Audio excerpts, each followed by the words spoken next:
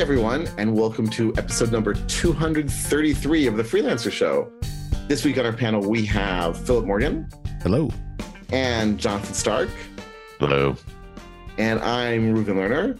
And this week, Jonathan, why don't you describe what we're going to talk about this week? Okay, great. There's this Seinfeld clip, or Seinfeld episode. There's a clip on YouTube called The Indecisive Carpenter, which you can Google for. And to be honest, I haven't seen the whole show, but the segment is about a minute long, and it's Jerry has hired a carpenter to come in and redo his kitchen. And it starts off with Jerry sitting at his table. Looks like he's trying to do his bills, and the carpenter keeps interrupting him. And he's like, Jerry, listen, do you want this hinge or that hinge? And Jerry's like, it doesn't matter, either hinge. And he's like, well, they're not the same thing. I mean, this hinge is like this, and this hinge is like that. And you really... Jerry's like, I don't care. Just pick either one.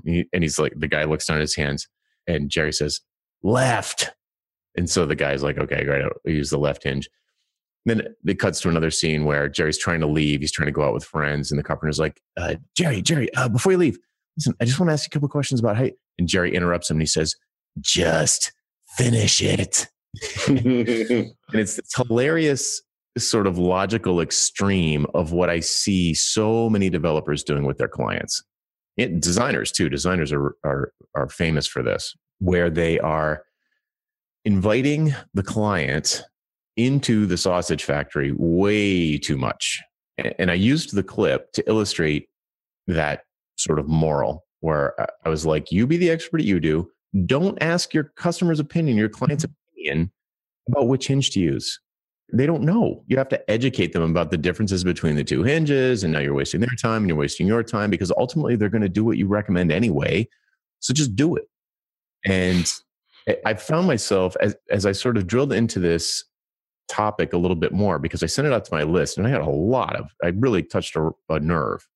A lot of people almost angrily emailing back like, so my clients shouldn't be involved at all in the decision-making process, and things like that. Because people are doing this and they can't imagine what else they would do, what they would do instead. So they're like, well, what else would I say if I didn't ask them which hinge to use, or which font to use, or what color to use, or how big to make the logo, or where to put the button, or how big to make the button, or if they like this, or if they like that. And most people listening probably do this quite a bit and think that that is what we're talking about when we often advocate having a lot of client communication.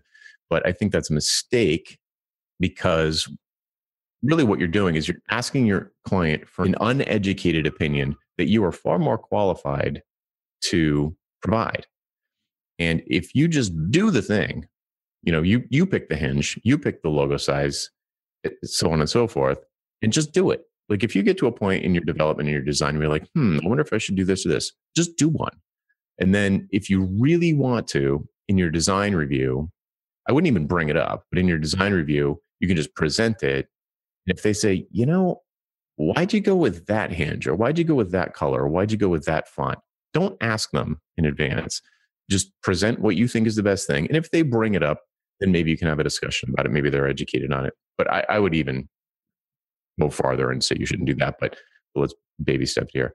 So the idea for today's show was kind of sort of start there and have a conversation around what sort of input should you be getting from your customers when you do a design review or have a weekly stand-up, and what shouldn't you be asking?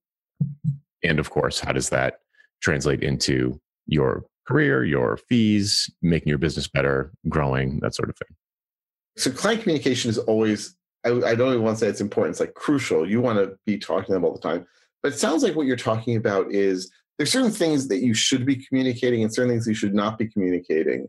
You should not be asking for, I like the way you described it as like uneducated advice or uneducated opinions. Right? You are the expert. And yet, like, I feel like in many cases, my clients, look, if it's on the software side, right? Like, so, because I'm a developer and so forth. So they come to me and say, I've heard this NoSQL thing is really great. You should be using MongoDB for everything. But then, that's a great example. Right? Oh my God. Like, I definitely have sort of opinions and arguments against that, strong arguments against that. But like, that's the sort of thing where I feel like they should have no opinion. I'm not just not going to ask them. And I don't think anyone has ever sort of challenged me on that sort of thing. That said, there are plenty of places, especially when it comes to design, the stuff that they can see, that they have strong opinions, and they will express them, and they will want the website to work in a certain way. Right. It's pretty rare for a client. A client has literally never come to me and said, the way you organize the Git repo seems a little strange to me. Right. That it doesn't happen. Or if you're building an API, it doesn't happen. So developers, I think, are insulated from a lot of this because a lot of their work is below the waterline. And once you get above the waterline, where most designers operate, and some front-end developers definitely inhabit this space, you get opinions.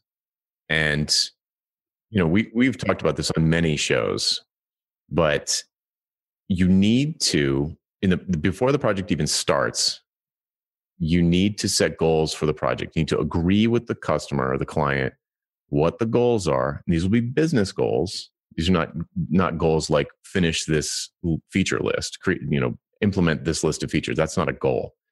It's not a business goal. You want to get business goals from the customer or the client. And once the project starts and somebody says, I've been hearing a lot about MongoDB, or could you make the logo bigger? You say, why? You make them make a case. Like, you don't bring it up. Do not bring it up. Do not say, hey, so what do you guys think about the nav? What do you guys think about the size of the logo? Do not bring it up. If they, on their own, bring it up, you ask them why they brought it up. And if you are really the expert and they really aren't, which is usually the case, they're the expert on their business, but they're not the expert on what you do. So if they do bring it up and you are the expert, they won't be able to make a case. So you can say, I don't see how this achieves the project goals. You don't have any kind of argument how this achieves the project's goals. So let's put this on the back burner and focus on the stuff that we know achieves the project's goals. And if we have time and money left over later, resources left over later, we can either A/B test these things or put them in, or we can put them off for a phase 2.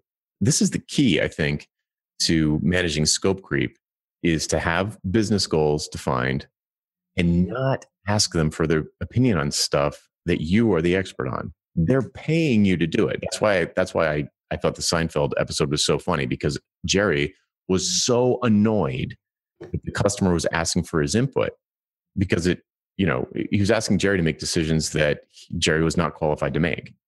And I think freelancers do that as almost a defense mechanism.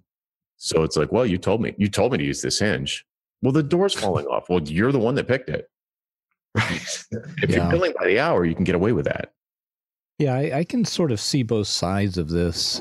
I'm going to throw out a situation that occurred to me earlier on in my freelance career, and I really would love you guys' input on it. So, I kind of billed myself as a technical writer when I started out. That was my market position. That's how I described what I did.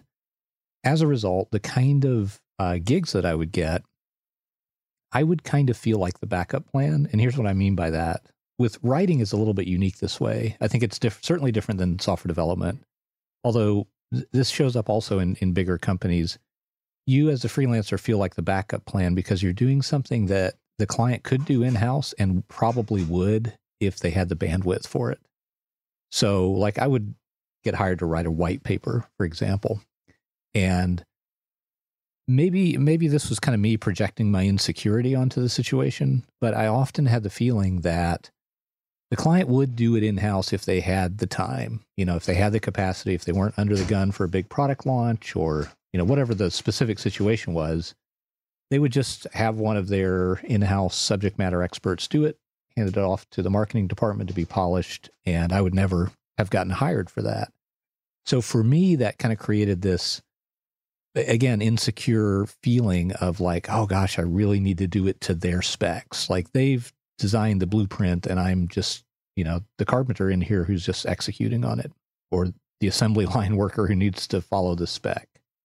And that really led me to feel like I needed to get a ton of client input all the time throughout the project.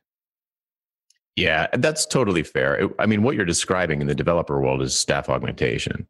Right. And it's a fine way to pay the bills and keep the lights on, but it's no way to build a business. If you're going to do that to just get cash flow, I mean, you might as well be an employee at that point. It's like there's just like the economics are just slightly different, so that they don't see the need. They don't want you long term. You're basically behaving as an employee where you need to get the approval of your manager at all times. So it's understandable that people who are in that situation would be confused by what I'm saying with the carpenter example. Once you have that sort of baseline of financial security and you are looking to grow your income, profits, and your revenue, you want to start saying things like, client comes to you and says, hey, we want you to write this white paper. You want to say why? What's the goal of the white paper? And they'll probably say, shut up, hang up, see you later. We'll just get someone to do it for us. Right. But a good prospect for you or someone in that situation would be like, well, the reason we wanted to do the white paper is we're trying to attract leads to the website. Oh, how many leads are you looking to attract? Why are you looking to do it? And at the end of the conversation, you have done a diagnosis of their malady. So they have some either opportunity they want to capture, some problem they're trying to solve.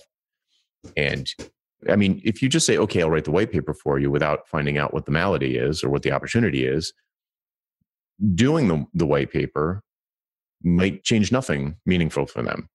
So if you want to move into that realm that's farther from freelancer and closer to consultant or advisor, then you want to start asking those questions. And you can call it pushback, I guess. I don't think it's really pushback. You're just asking questions like maybe a white paper is the best approach.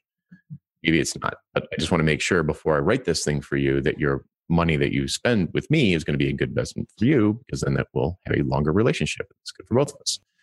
And they might say, well, we really just want to get more leads. I mean, if you have some other way to do that, we're all ears.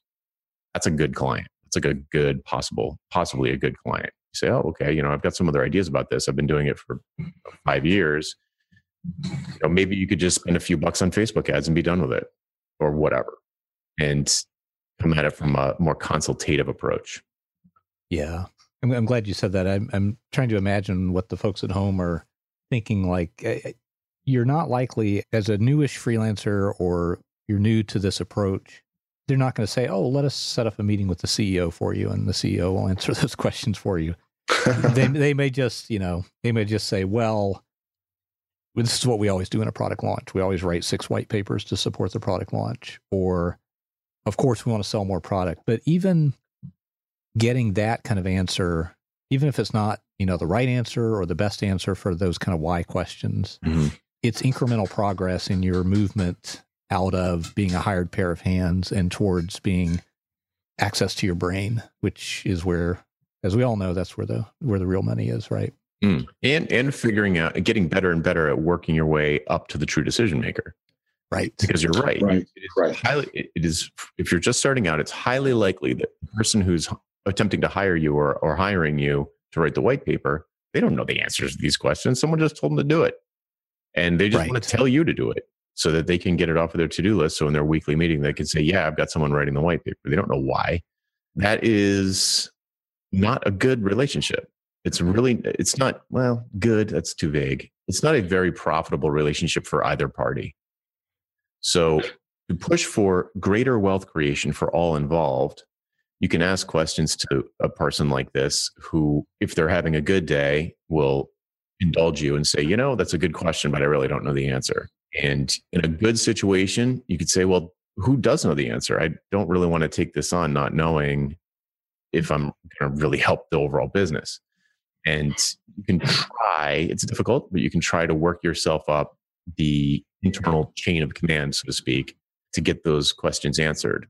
Alan Weiss has a pretty specific advice on this, where he's got a sort of 2-stage approach to it. One where he just sort of says, like what I just said, well, if you can't answer these questions, who can?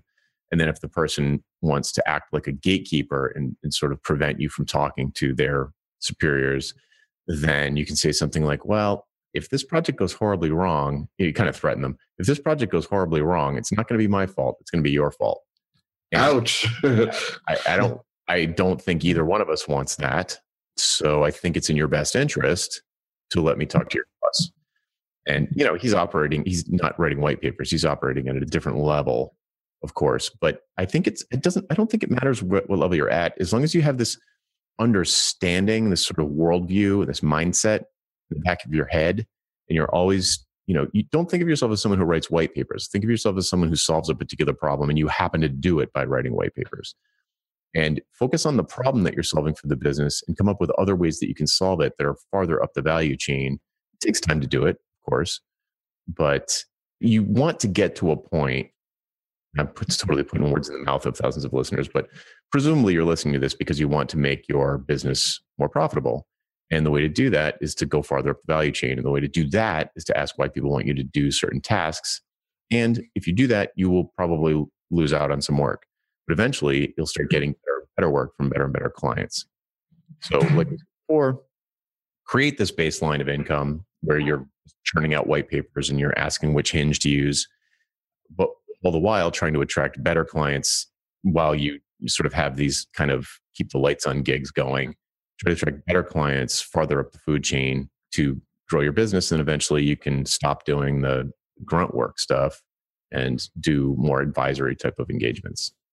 I was thinking that it's a major mind shift. And I think it's only recently that I've understood it completely.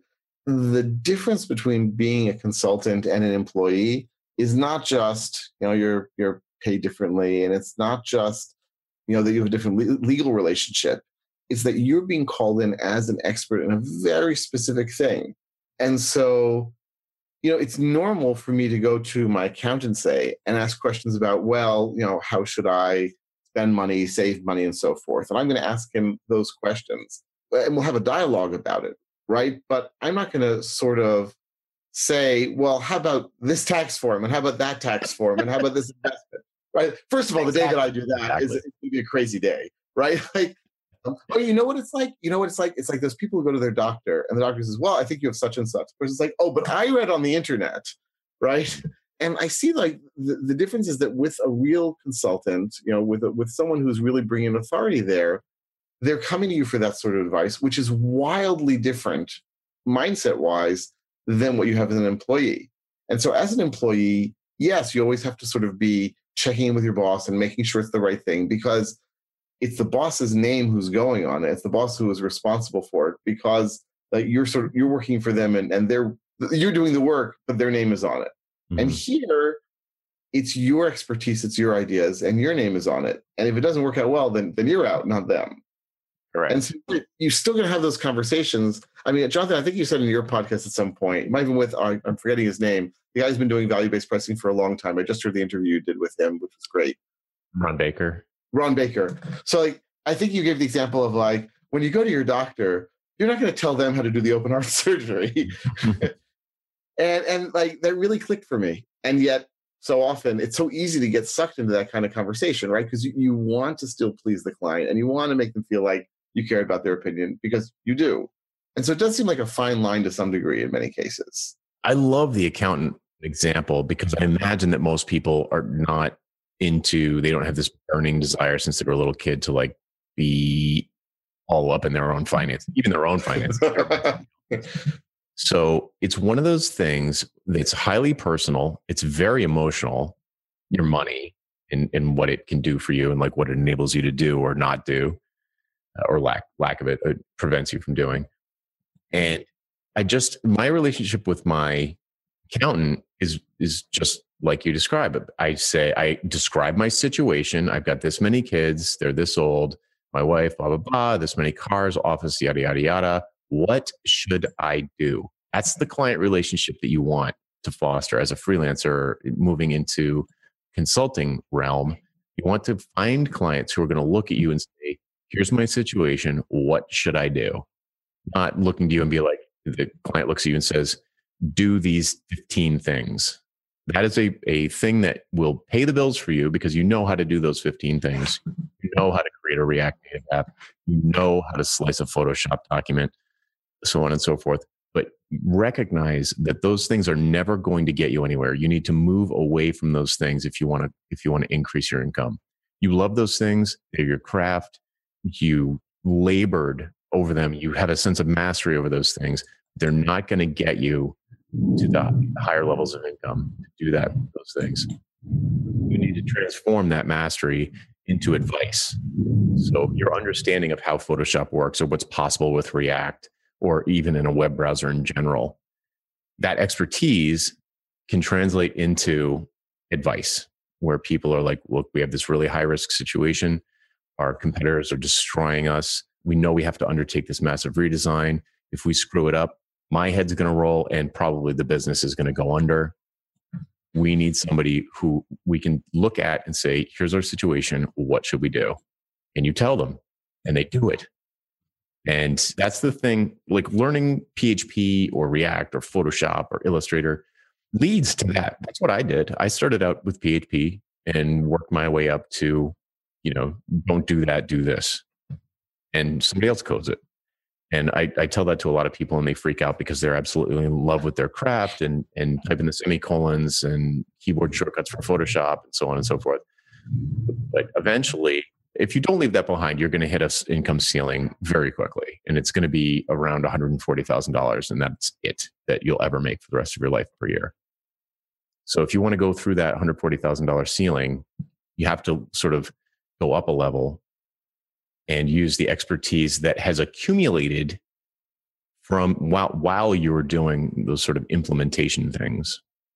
So what about when the client is really convinced? Like, what about when the client wants to be involved more? So I have a client, and I've worked for. Let me just give an example. Because I have a client, and I've worked for them for years, and I really love them. Like, they're great people, interesting and everything. Okay. And they're in a market where you can say Airbnb is sort of a in the similar market, not exactly, but similar. Yeah. And so whenever we'd bring a design, I'm not the designer at all, so this didn't affect me directly. One of the founders would be like, well, this doesn't look like Airbnb. And he'd be like, they have so much more money and they have so much more market space. They have spent time researching it. It's clear that whatever Airbnb is doing is the right thing to do. We should just make it look like them. So they have bigger photos. We should have bigger photos. They have more descriptive, like down the line. And so it comes very often like that. I oftentimes I get that in sort of Facebook area where a client will say, well, Facebook's done all this user research. We should just copy whatever decision they made about a hamburger menu or how to do a navigation or whatever. And my answer to that is always, you're not Facebook. You're not even close to Facebook. Now, these guys, maybe they are close to Airbnb or they're trying to be, but I would ask, without presuming to know the answer, I would ask, is copying Airbnb's design really the fastest way to the goals that we're trying to achieve here? Like, first of all, what are the goals we're trying to achieve? Airbnb clone is not a goal. They must have specific business goals. Well, hopefully they have specific business goals. And it's highly unlikely that copying Airbnb's design is going to automatically work to get them to those goals. Like, you can see why someone would think that. It's like, make it look like Airbnb. It's like, well, what if we make it look like Craigslist? Like, what's our competitive differentiator? Maybe. Well, the argument was a little more serious than the argument was not just like aesthetics. The argument was they've done, A/B testing and they've published on their blog that doing X instead of Y is more effective. Thus, let's just take research and go with it. Yeah, it's like somebody else did your work for free. So, like I said, I wouldn't presume to know what the correct answer is, but I would run any design decision, regardless of or any decision or anything that there's sort of any place where it feels like the customer's trying to do your job for you or micromanage you or something like that. I always say the same thing. I say, what's the business case? Mm-hmm. Somebody says, oh, we need to do integration with segment.io. What's the business case? Well, we're trying to have a single place for all the leads to be collected. Like, well, why don't we just send them all into Drip? We're already integrated with Drip. Oh, we can do that? Yeah, we can do that. Yeah, just do that. Mm-hmm. So I think you're doing your customers and yourself a disservice if you skip over the diagnostic phase of any request. So if they make some kind of specific request, use that hinge. All right, we can totally use that hinge. Why do you want to use that hinge? Like, why do you even care which hinge we use? I thought you just cared that your kitchen was better for entertaining large parties. Yeah, but I read this thing on Kaufman that said that that hinge is blah, blah, blah, blah. And then you might say, whatever, no skin off my nose. I can use whatever hinge he wants. It doesn't really matter. Or you could say, this hinge actually is 5 times more expensive than the other hinges. And you've got 45 of them in this kitchen, which means that we can't afford the beverage fridge if you want to stick to the budget. So it's kind of a priority thing. Resource wise, would you rather have these hinges or the beverage fridge, or would you want to increase the budget? So you kind of keep them honest. I feel like when I'm in a project, I try and there's me, there's the client, and there's the project. Project's like this other entity that both of us need to protect. And in fact, usually it's me protecting it. And at the end, the idea is that I want the project to be a gigantic success, because that's how the customer is going to gauge their satisfaction with me. So I need to know what success looks like. And then, like, by hook and by crook and tooth and nail throughout the project, I do everything I can, in my opinion, that's going to keep the project on course. If they ask me for something that's just like, that I think has no effect one way or the other, I'll just do it. But if I think that it is going to have a major impact one way or the other, I'm going to raise that issue and say, look, this is a trade-off. So somebody says, oh, we want a classic one with web design is that customers are always in the middle of a project saying, throw in more analytics, throw in more tracking, throw in ad networks. And before you know it, you have 65 JavaScript includes, 65 network requests, which pull down God knows how many other network requests, and they're all slow, and none of them are mobile friendly. And so at the beginning of a project, knowing that that's usually a problem, I'll say, what's the goal of this project? And a lot of times they say, we want the site to be really snappy on mobile. We want it to be finger friendly, to be mobile friendly, and we want it to be super fast. Okay, good to know. And then 6 months later, when they're like, yeah, throw in Overture and AdWords and DoubleClick and Drip and Facebook Pixel, and you say, all right, well, we decided that we were going to have a maximum 2-second load time cold cache hit on these pages. Is this worth throwing that constraint out, or should we pick and choose a little bit? And just keep adding these things and expect that they have no impact on the performance, the page load time. I love how you call it diagnosis. I love it, because it gets me at least into the mindset of, like, again, a doctor, right? Where let's what's the case here? What's the diagnosis? Let's figure out what's going on and what's necessary. And always asking them, what's the business case for this? I feel like you can't go wrong asking that question. It's malpractice if you don't. Mm-hmm. Mm-hmm. I often wish that this sort of software consulting profession had a sort of AMA type of body that you could be kicked out of. Maybe we should that. I'm sitting here scratching my chin thinking about this transition from sort of that staff augmentation mindset, which is really, that's a great way to describe how I thought about working with clients when I started out, to this more advice giving, consultative mindset. I mean, it's not easy. It really, if you don't feel some feeling of confidence in your own judgment, it's really hard to make that transition. Do you guys have any, have you seen yourself go through that? You don't count, Jonathan, because you apparently are confident about everything you've ever done. I'm often wrong, but never in doubt. Right. Which is kind of nice. What about you, Ruben? I know that I went through that transition, but I honestly think it was only sort of in the last few years that I felt, look, that's not entirely true. Like, I definitely felt like for a number of years, people would turn to me and say, well, what do you think about X? And I think I would even feel like I was responsible for telling them what I thought about X, even if they weren't necessarily asking me, right? That was sort of my position. I needed to tell them. But it was not at all obvious when I started consulting that was sort of necessary at all, or part of the job, or something that anyone would want, right? I think staff augmentation is definitely what I imagined consulting to be when I started at it. That was 100% what I thought it would be when I started at it. Not even a question. Yeah, right. I think a good approach for people who do kind of have that fear, or maybe it's a little imposter syndrome, like, who am I to say what they should do? A useful tactic is to target businesses that don't have your skill set in-house and don't want it. Like an accountant, I don't want to be good at that. I don't want to hire someone to do it internally. I completely want to outsource that. It's distasteful task, in my opinion, or to me. So I'm probably a great customer for an accountant because I don't want to get in their business at all.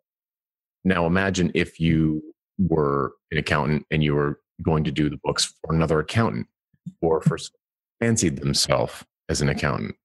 Oh God. Right.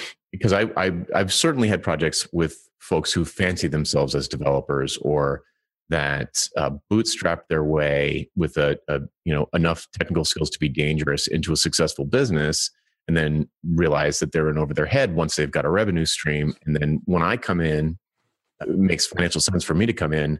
They have a hard time letting go of the fact that they know how they did it, and they sort of had this fledgling thing that they patched together. And it's tough for them to switch that off. The better clients, you can do that. And the other ones, eventually you probably just let them go, because they're constantly asking you questions and then they never take your advice. They're just second guessing you and micromanaging you all the time, or questioning every decision endlessly. It's very tedious. The point I'm getting at is, if you do a thing and you want to move away from staff aug type things, you want to target businesses that don't have your capability in-house and don't want it. So if you are let's say you're a React developer, if you're going to go offer your technical services to like a Valley startup that has 5 other React developers on staff, they're not going to they're not impressed with your skills. They're not going to be impressed with your skills. They have 5 other guys that do what you do, or 5 other girls that do what you do. They just need another pair of hands, and that's how they're going to treat you. But if you're an amazing React developer, you could target, like we always say, dentists, or you could target somebody who's never going to have a React developer on staff. Pick a target market that's never going to hire a full-time React developer, and find problems that they have that you can solve with your skill set, and you will be an expert. The dumbest thing that comes out of your mouth about React is going to be 100 times better than anything that they'll ever think of. So it's the same with my accountant. My accountant could be an idiot. I have no idea. I wouldn't start questioning her judgment. I just met her. I trust her. A friend recommended her. I just trust her. And that's, and I think a lot of that has to do with the fact that I know absolutely zero about accounting, and I have always outsourced. So, long way of saying, expertise is relative. So if the thing that you're an expert at is in supply, those current customers are probably never going to really value you that highly. You probably want to find customers who don't have more of you in-house, and who probably never will. And you'll feel much more confident, because everything you say will be like, oh, that's a great idea. Go ahead and do it. It gets back to a question we got last week in the Q&A. You have to be willing to do something other than just your craft. In other words, you're building a business based on expertise, and you have to be willing to do that businessy stuff, like talk to clients. And I think if you want to just do your craft 24/7 and be around other people who are also craftsmen, that's much more like being an employee than it is like being a consultant. Absolutely. Let's take a break from this episode and really quickly talk about finding a job. Searching for a job can feel stressful, scary, and time-consuming.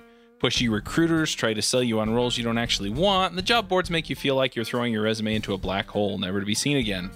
Sometimes you go all the way through an interview process just to find out at the very end that the salary offer or company culture doesn't match what you're looking for. Well, there's a solution. Hired.com is the world's most intelligent talent matching platform for full-time and contract opportunities. They make the job search faster, focused, and stress-free. Instead of endlessly applying to companies and hoping for the best, Hired puts you in control of how and when you connect with compelling opportunities. And after completing one simple application, top employers apply to you. The best part is that you get money. That's right. They pay you if you get a job through them. Listeners to this show can earn double their normal hiring bonus by signing up with the show's link. That's right, you get $2,000 instead of $1,000. So go sign up at hired.com/freelancershow. When you move out of that staff augmentation role, the stakes do go up.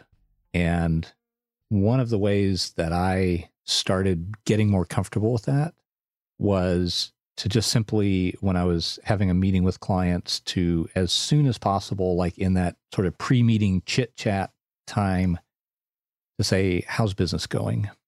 So instead of, how was your weekend, which is fine, or whatever, right? To say, how's business going? For me, it was just an easy, low-stakes way to start trying to get outside the scope of the project and hear from the client in their own words, how's business going? that was one simple thing I can advise to folks at home. If you're in that position of like, oh my gosh, this sounds so risky. You're right. It is. It's the least risky thing you can do is be a pair of hands where somebody else makes the decisions. And, Jonathan's salary cap number is pretty consistent with what I would say as well. So yeah, it does involve risk to get away from being a pair of hands, but I think there's ways to do it gradually, so it's not like an overnight transition, because that's really just kind of setting yourself up for failure, right? If you just expect to be able to ask the right 2 questions, then the world opens up to you, and all of a sudden you're getting triple the amount of money you used to. It doesn't really work that way, or at least it didn't for me. Maybe I'm just slow though. No, and it's like Totally. everything else, right? Like exactly, it takes time. You have to learn how to do it, how to ask the right questions, which people you want to talk to, who are the ones worth talking to. Like all of this just takes like a long time to sort of get right. Yeah, it's a risk reward thing. If you are happy capping out at 140 or something and you're just comfortable, cool. That's cool. I mean, I'm not saying it's bad, but if you want to go past that, you're going to have to take some risks. And like, let's put this in the bigger scheme of things. Like, what are we talking about risk-wise here? You're not wrestling an alligator. A lead comes in and you try and handle it in a way you've never handled it before, in the way that we're describing. You do a diagnosis, you push back, you don't jump to offer the lowest price. And maybe you don't get it the first time. But what did you really lose? And if that next gig is like, if you need to get it to pay your mortgage or your car payment or whatever, don't do it on that one. Wait till you've got a little bit of cushion. And when you're feeling comfortable, then that's the time to try a little bit different way. Have a why conversation, push back, do the diagnosis. You'll be shocked what happens. I mean, you'll be setting yourself apart from virtually everybody else they're talking to, because everyone else is going to be like, my hourly rate is this. Yes, yes, yes, yes. I can do everything you want. I can start tomorrow. And the only way that they'll really have to compare them, a group of people like that, is like, who's got the lowest hourly rate. But if you're the one that says, oh, I can do that for you, but what are you trying to achieve? Because it's hard for me to see where a company like you would benefit from this thing you're asking me to do. And they'll sit back. They'll like, well, okay, this is what we were thinking, and it gets them engaged at a completely different level, but more of a partner level. And you'll screw it up the first few times, but what else you got to do? Yeah, I mean, I've done, I guess, like 3 road mapping projects for people now. And first of all, I found it laughable at the beginning that anyone would pay me to do this sort of estimate. Because really, I mean, it was certainly more thorough than the other estimates I'd done for clients in the past, but not that much more thorough. I mean, for crying out loud, it was like 10 pages instead of 5 pages or 6 pages. And they were paying me for crying out loud. And the thing is, I was very sort of nervous about asking. I had a sort of, maybe not the best kind, but a sort of why conversation, asking them, as you like to describe it, Jonathan, at least the why this and why now. I didn't really get to the why me because it was more of a roadmap. And I think they were fascinated that anyone was taking an interest in this, that anyone was talking to them about their organization and wanted to hear them justify what they were doing. Like, I don't think they'd ever stepped back and thought about it. And I think they were very pleased to be able to have the opportunity to do this thinking and filter things out. And this is important and that's not important. And that definitely sort of put me in their eyes as an expert. Indeed, just yesterday, I got email from one of the people from whom I'd done a roadmap where they decided not to sort of go with me for the development, but to stick with their existing terrible development company. And they wrote to me and said, we were so happy with the work that you did there. We'd like to bring you in and tell us how to construct a technical staff in-house so we don't have to go with it. So there we go. Like, basically, because of these questions I was asking and because of the way I was communicating with them about what are their goals, it totally worked to my advantage in the long term.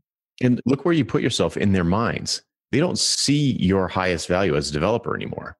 Right. They see it as an advisor. Yeah, that's going to be the more profitable project anyway, right? Yeah, big time. Well, so here's the thing. But let's for the audience, let's make it super clear what we mean by profitable, because it's not more revenue, it's more profit. So a software project, an implementation can be 3, 6, 9, 12 months long. That's a lot of revenue. So your overall gross sales could be $100,000 for a 6-month project easily. So that's high revenue, but it's usually very low profit because you're either paying employees or you've outsourced some of the labor, or you're just doing it yourself, and all of your time, you have to subtract your time as a cost. It's not that profitable. It's stable, good income over time, but it's not that profitable.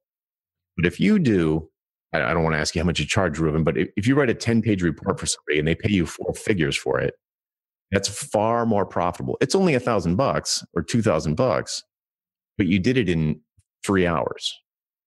And now you're positioned in this client's mind as someone who operates at a higher level, who can tell them what they should do. And so you can create a much more profitable, in terms of, your price minus your cost, that's profit. You can create much more profitable offerings for these people. You need to do a lot of them because it's not like a 6-month thing. It's like a 1-week thing. But it means that you can work for 4 hours a week and make a good weekly income.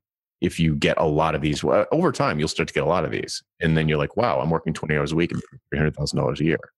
That's the thing. I mean, because people, I guess they talk in all industries, but I feel like especially in high tech, and maybe it's doubly especially in Israel, where like it's a very small country, everyone talks to each other. And so, maybe it's not a coincidence actually that I was contacted by this organization, and on the same day, the woman with whom I was in touch, her husband who runs the company called me up and said, hey, I could use some software advice on things and maybe some development. Right. So like basically it's amazing. It's a totally different image. You're right. Than being the software developer to whom they turned, even though the sort of way to get to where they wanted involves software clearly. Mm-hmm. Yeah. There's this funny thing I find with people who picture themselves as developers, that anything that's easy for them, they feel like has no value. That's right. So, and that's exactly where all the value is. It's the thing they usually give away for free. It's the thing like, they're like, somebody says to them, we're considering using PhoneGap versus native iOS. If somebody said that to me, I would ask them 6 questions and I'd tell them which one to do. And with 100% confidence. And it would be so easy for me, air quotes easy, because I've been studying it for 10 years. But, it'd be so air quotes easy for me to answer that one question, which could swing $1 million one way or the other for that company. They could do $1 million project using the wrong choice and end up finding out at the end that it was a huge mistake. And, so how much should I charge them for that? It's a good question. It depends. But it's certainly highly valuable. And it's not something that you want to be giving away for free all the time. It's nothing to feel bad about charging a fair price for. Let me put that in even starker contrast. I'm sure you've heard that one before. In any event, so this road mapping that I did with these people who call me back now, easily like a quarter of the time was me explaining to them that on a website, like web application, you need to have a database server and a web server and the browser and how they sort of work together. And I think most developers would be like, what? You charge them money to explain how the web works? Are you kidding me? And yet, yes. And not only did I, but they loved it and they were appreciative of it and they're asking for more. Mm-hmm. And that is 100% the sort of thing that I would give away in the past, because I'm like, well, clearly everyone should know this if they're going into a web project. Then after we get beyond that, we can talk real stuff. But for them, this is real stuff because it's all new. The fact that we do it every day doesn't make it less new to them. Just points out that value is completely contextually defined. Yes. And this is what I was talking about before, where the garden variety web developer who's been doing this for 3 years, maybe has like a CS degree, has way more information about the basics of like the puzzle pieces involved with creating, say, an e-commerce store than a billion potential clients, at least millions. So if you target clients who already know all that stuff that you already know, then you're going to be perceived as not an expert. But if you target someone who knows nothing about that because they're an accountant and they don't care about any of that stuff other than what it can do for them, they don't care about what's under the hood, then you will be like an expert. And if they click with you personality wise and you guys have a good relationship and they trust you and you're a reasonably good communicator, they'll cling on to you like a life preserver, and you will treat them with respect and trust, and you will not make them feel like an idiot when you explain the difference between HTTP and HTTPS. And they will love you for it, and they will gladly pay you for it because it's valuable to them. Anyway, don't ask people which hinge to use. So what do you think about the nav? Like, if that ever comes out of a Freelancer Show listener's mouth, I'm going to send my shoe for the internet to smack them in the head. Okay, but I guess we should probably start wrapping up. But like, that seems like such a natural question for someone to ask, right? Like, you're showing off what you've done, right? You've created this magnificent design. You're showing it off to your client. And so instead of saying, what do you think? What should you be asking? Do you think this fairly captures the business goals or achieves the business goals we want? Is that what you should be saying? I mean, you're asking the wrong guy, because I put out proposals where I'm like, you are not allowed any input on the design of your website. You really say that in your proposals? I did one proposal where I explicitly said it, where I was like, one of the options was, basically I said, you can give me your input, but I have to retain veto power, because a lot of design decisions that people tend to make, business owners tend to make, are counter to the goals of this project.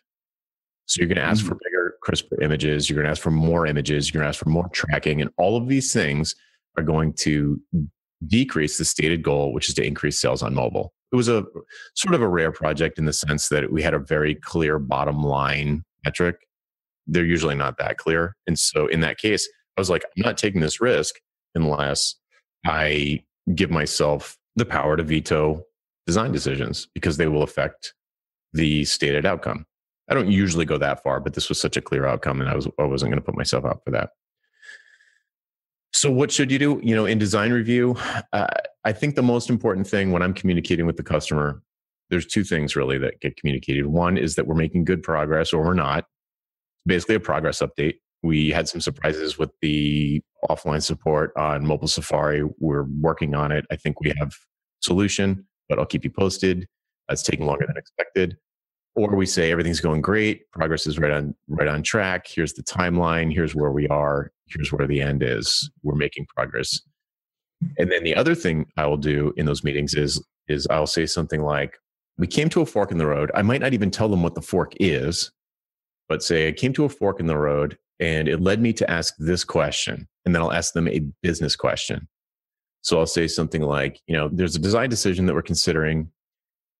Instead of me showing the two possibilities to them, I'll ask the question that is like, is it more important to target 18 to 25-year-old males or females, or is it going to be both? And I won't even get into like the whole like, well, if it's going to be females, it should be red, and if it's going to be males, it should be green. Like none of that. I'll just be like, we came to a point where we didn't have enough information about your business, and usually it's about their customers. That's usually the question, is like, what do your customers prefer? How savvy are your users? Should we do something really slick, or should we really, really sort of dumb it down, to lack of a better term? Should we really dumb it down and make everything just spelled out in the interface? Like how savvy are they? Give me an example of a typical user. Like, they understand the term double click. Do they know how to drag and drop? Sometimes you'll get people like, no, my customers don't understand. If we said drag and drop to my customers, they just stare at me. Really? Wow. Yeah. So, I had a question the other day that was like, I spent 15 minutes on a phone call the other day. I was saying, okay, the beta site is up. You guys can test it. You can imagine all the things I said, give me all your email addresses. I'll create the accounts. You can go in and change your passwords. Here's how the interface works. I tried to make it as straightforward and kind of non-technical as possible. And I got questions like, I'm doing a screen share to a group of people, and I get questions like, is that the URL that it's going to be at? And questions like, what browser should we use for this? It was like an internal admin, like almost like a WordPress administrative interface. What browser should we use for this? Is this going to work on our PC? Wow. Yeah. I mean, it was like 16 people on the phone that were like asking questions and it's not like, I don't want it to come across like I think they're idiots, because I don't. they're great at their thing, which has absolutely nothing to do with web development. Which makes them such great clients because they appreciate your expertise. They're not going to second guess you. And the questions are coming from ignorance, not stupidity. And in many ways, like I find those sorts of clients are often easiest to work with. I guess is what you're saying, easiest to work with, appreciative, and often offer insights that I never would have thought of myself. Mm-hmm. Yeah, you can be like a superhero to them if you respect them. The problem is, I think a lot of people start to disrespect them. And they're like, "Oh, these clients are so stupid," or "These clients are horrible," or the client will ask for something that, you know, on the face of it is an idiotic request. And if you're the type of person to just take orders from your clients, then that can get really frustrating, because then there'll be ramifications that the client later is like, "Oh, these ramifications are horrible." And like, "Well, you asked me to do it." But if instead, you know, they ask you for something that's sort of idiotic on the surface, and you say, "Why do you ask that? What's the business case for that? Why do you want that? Why did you bring that up? Why did that occur to you?" And you can get at the root, because they are totally over their heads, out of their depth. And you can usually just explain the question away. You're like, "Oh, that won't matter because explain Z," or "Just install Chrome. Can you guys install Chrome on your machines at work? You have it. Okay, great. You're all set. Just use Chrome." I seem to remember Patrick McKenzie telling a story about what he was doing in Bingo Card Creator, where he had and this was like an application for elementary school teachers or maybe middle school teachers. And he got some teacher asking him, "Why does it work when I'm using the green Google, but not the blue Google?" Yes. And he was like, "What the heck?" And like any technical person or most technical people would sneer at that and ignore them. Mm-hmm. But he began to understand that, if I'm not mistaken, it was different browsers. And this person had no clue about different browsers, just that the browsers had like displayed things in different colors. And through that, he was able to debug it and, you know, won a customer for life, basically. Yeah. I mean, anybody listening to this show, you're an expert compared to somebody. Find them. Find them, be their champion. They will gladly pay you for it. Anyway, I feel like I'm rambling like crazy on this show, so we should probably... Well, this is good. Any last thoughts? Philip, anything more to say before we go into picks? Yeah, that was a perfect note to end on. I mean, really, just at the most vague level, we're talking about how to manage a project, but like it kind of boils down to where you can create the most value, because if the value proposition is compelling, you'll just inherently in the project get a lot less micromanagement. But really, I found this to be true for myself. It really is how you behave. That's where, at least for me, most of the problems came from my own behavior as a freelancer.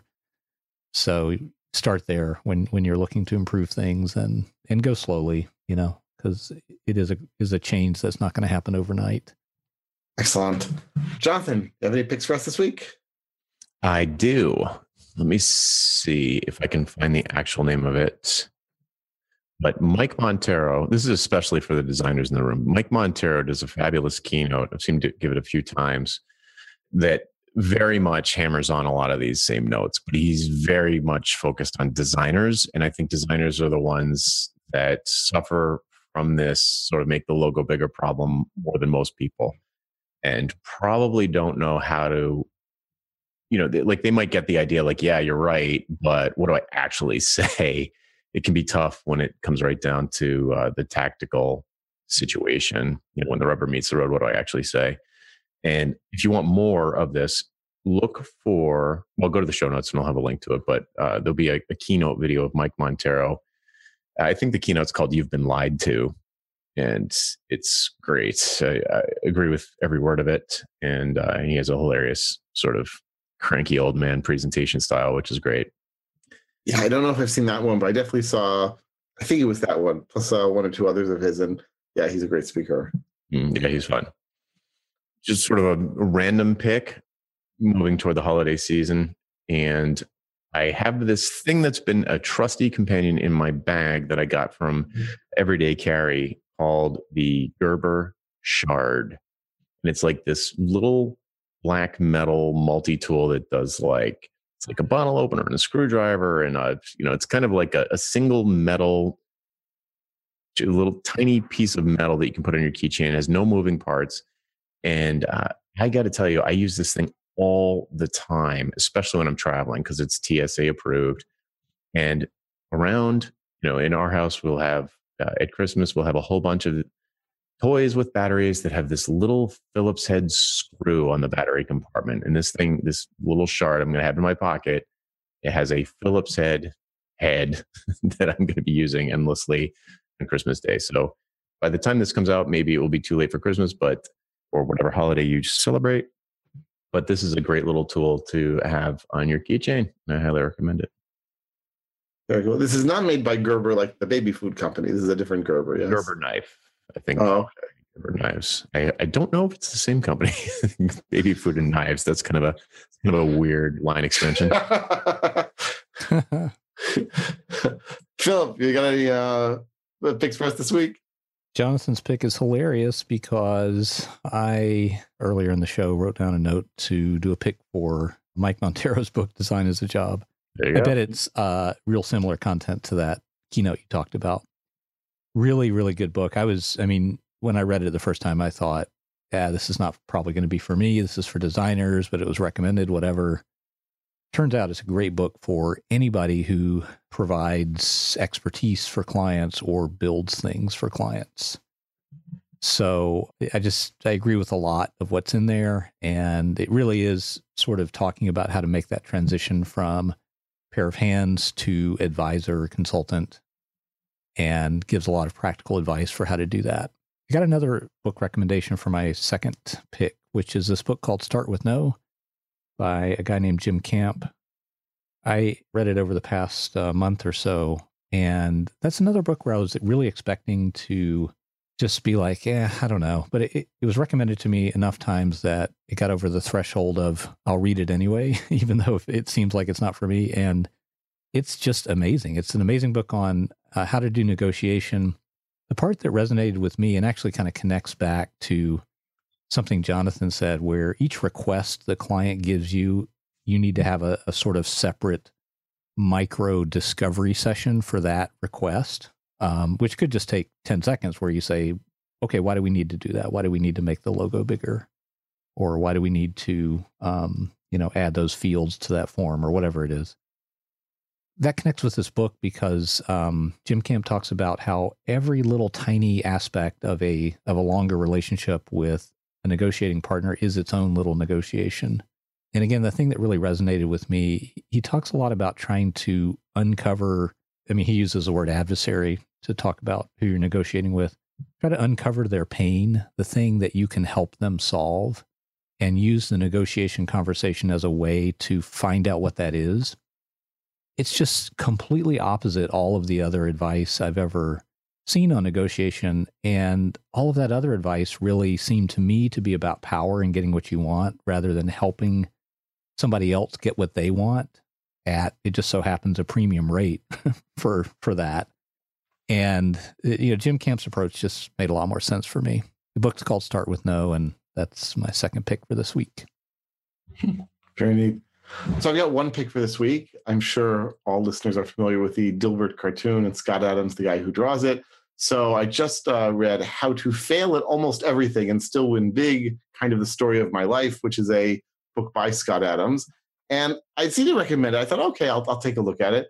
I would say a good quarter of it I found to be just sort of silly and ridiculous, but a fair amount of it was actually quite interesting. I think in particular, he says in sort of more stark sort of terms than we would normally use, set up systems, right? This is something that we talk about on the show quite a bit, and we hear from the people whom we interview that if you set up a system and make it consistent in your life, then you're more likely to do it and achieve something.